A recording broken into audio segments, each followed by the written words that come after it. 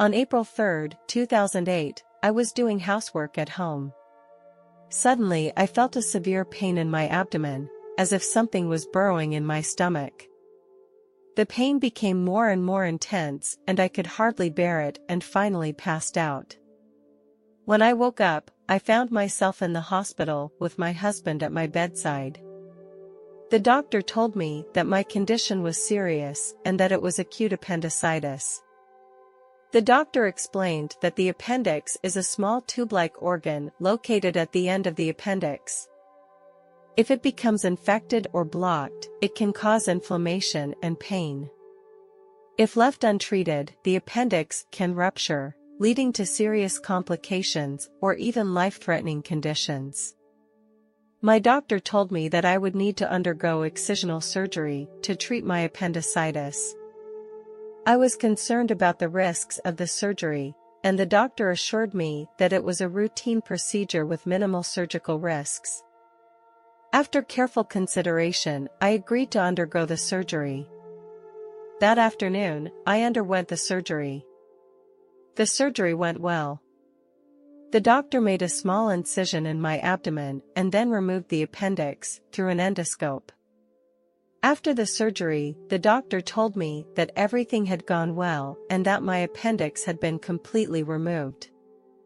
Although the procedure went well, I needed to stay in the hospital for a while to make sure I was fully recovered.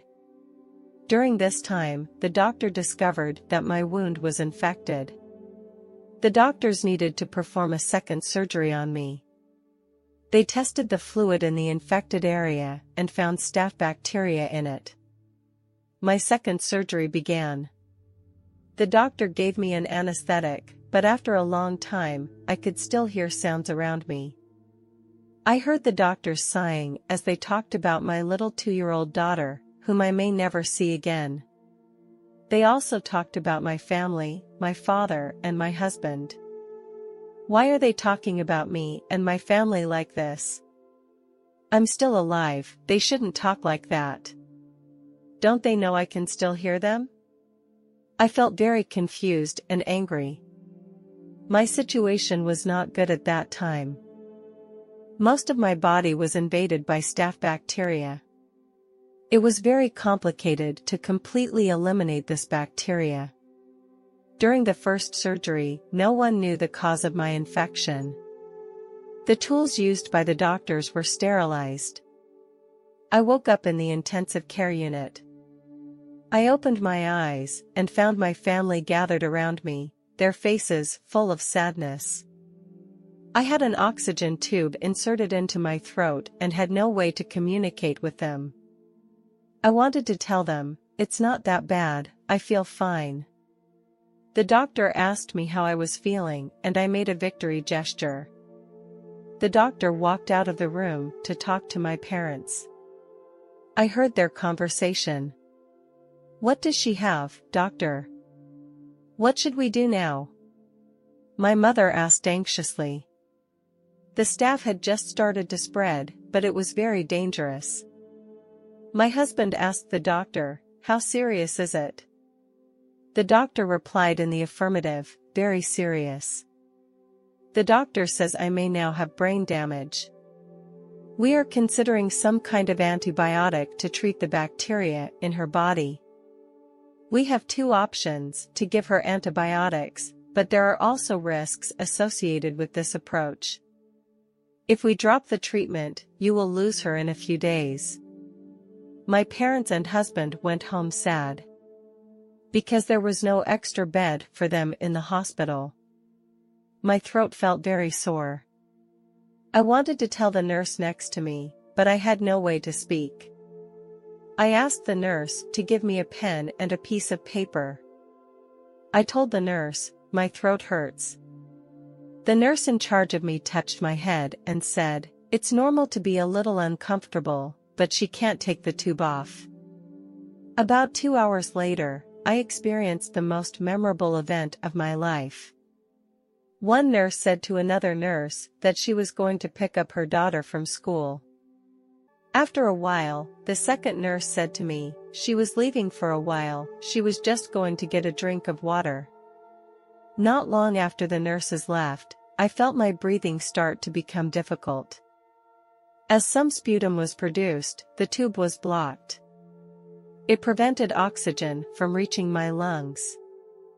I had no way to call out loud. My body squirmed and I couldn't do anything. A few seconds felt like hours. Just at the same time, the alarm sounded. A large group of doctors and nurses entered my room. I heard their panicked screams. They were calling for a team of specialists. They seemed to be shouting like madmen. I could hear everything, but I couldn't breathe anymore. The doctor put some fluid in a tube to try to suck out the phlegm. I stopped breathing and my heart stopped beating. Then, I left my body.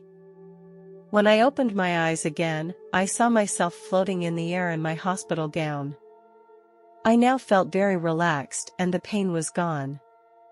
I could see my body and many doctors were surrounding it. Suddenly, I felt a mysterious force descending from above. It was coming closer and closer to me and seemed to be taking me out of this world. I felt very scared and didn't know what to do. I kept resisting because I didn't want to leave my family and my body. I was afraid that if this force took me away, I would never come back. But the power was too strong. All my resistance was useless. Eventually, I gave up and realized that I was going to leave this world. Finally, I was taken away by this force. I started a wonderful journey. I saw a very huge tree, the top of which I could not see. The tree shone with a dazzling light. There were many small animals around the tree and they were getting along in harmony. I felt at peace here, and they radiated a kind of love I had never felt before. Their voices penetrated my soul. I continued to float upward and my body became more and more relaxed. This relaxation was not only external, but also internal. More wildlife appeared before my eyes. It was the first time I saw so many wild animals at the same time. They were very different from the animals on Earth, and their colors were different.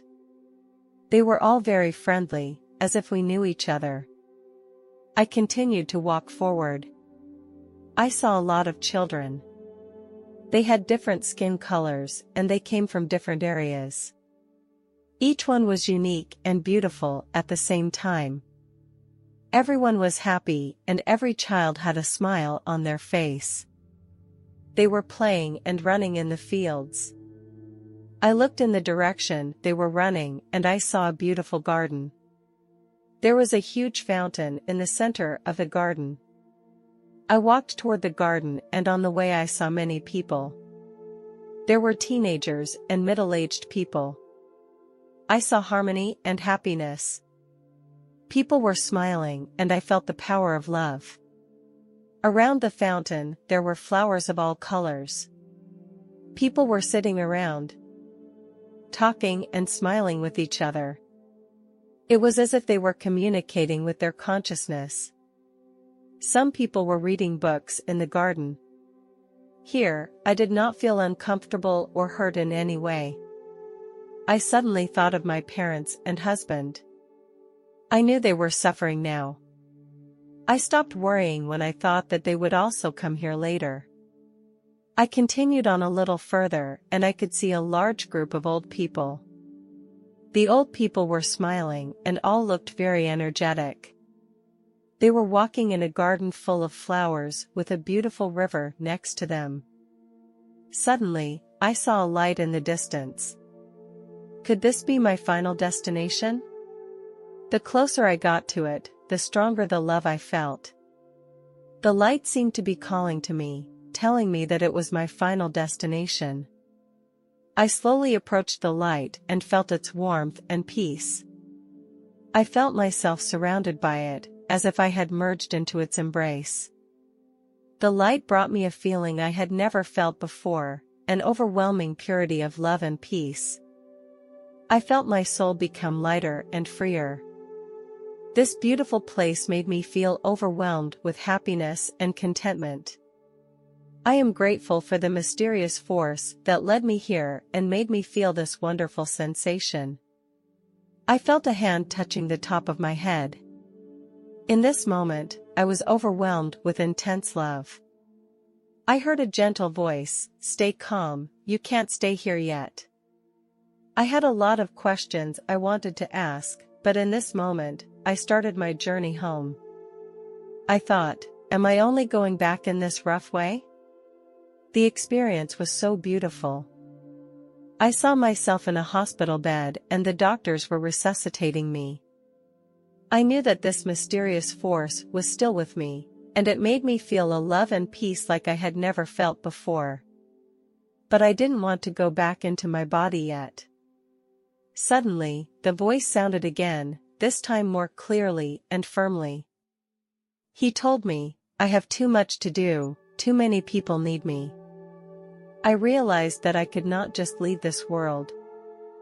That my mission was not yet complete. The mysterious force eventually sent me back into my body and I felt a sharp pain. When I opened my eyes, I saw many doctors surrounding me. I felt a lot of heat in my chest. At this moment I started to shout, "No! I don't want to go back, I don't want to go back." No one heard me. I was desperate because I didn't want to stay here. I slowly fell asleep. It was as if no one cared what I wanted. Everyone wanted to take me back to this place of pain. During the time I was gone, my heart stopped beating. The doctors did not give up on me. After a long time, I regained my heartbeat. A doctor stayed with me all night. At first, I felt confused and disoriented. I blamed the doctor for bringing me back. Several hours passed before I gradually came to my senses. It was then that I slowly came to terms with what had happened. I told the doctor about my experience. After the doctor heard my story, he was silent for a while. Then he began to tell me some stories about near-death experiences. He said that these experiences are not rare and that many people have similar experiences. He told me that this mysterious force could be a belief or faith deep inside me. He asked me if I had any religious beliefs, and I said I did not. I began to wonder if I should seek a faith to help me understand this experience. The doctor told me that faith can help people be stronger in the face of death and hardship. After hearing the doctor's words, I felt much more relaxed.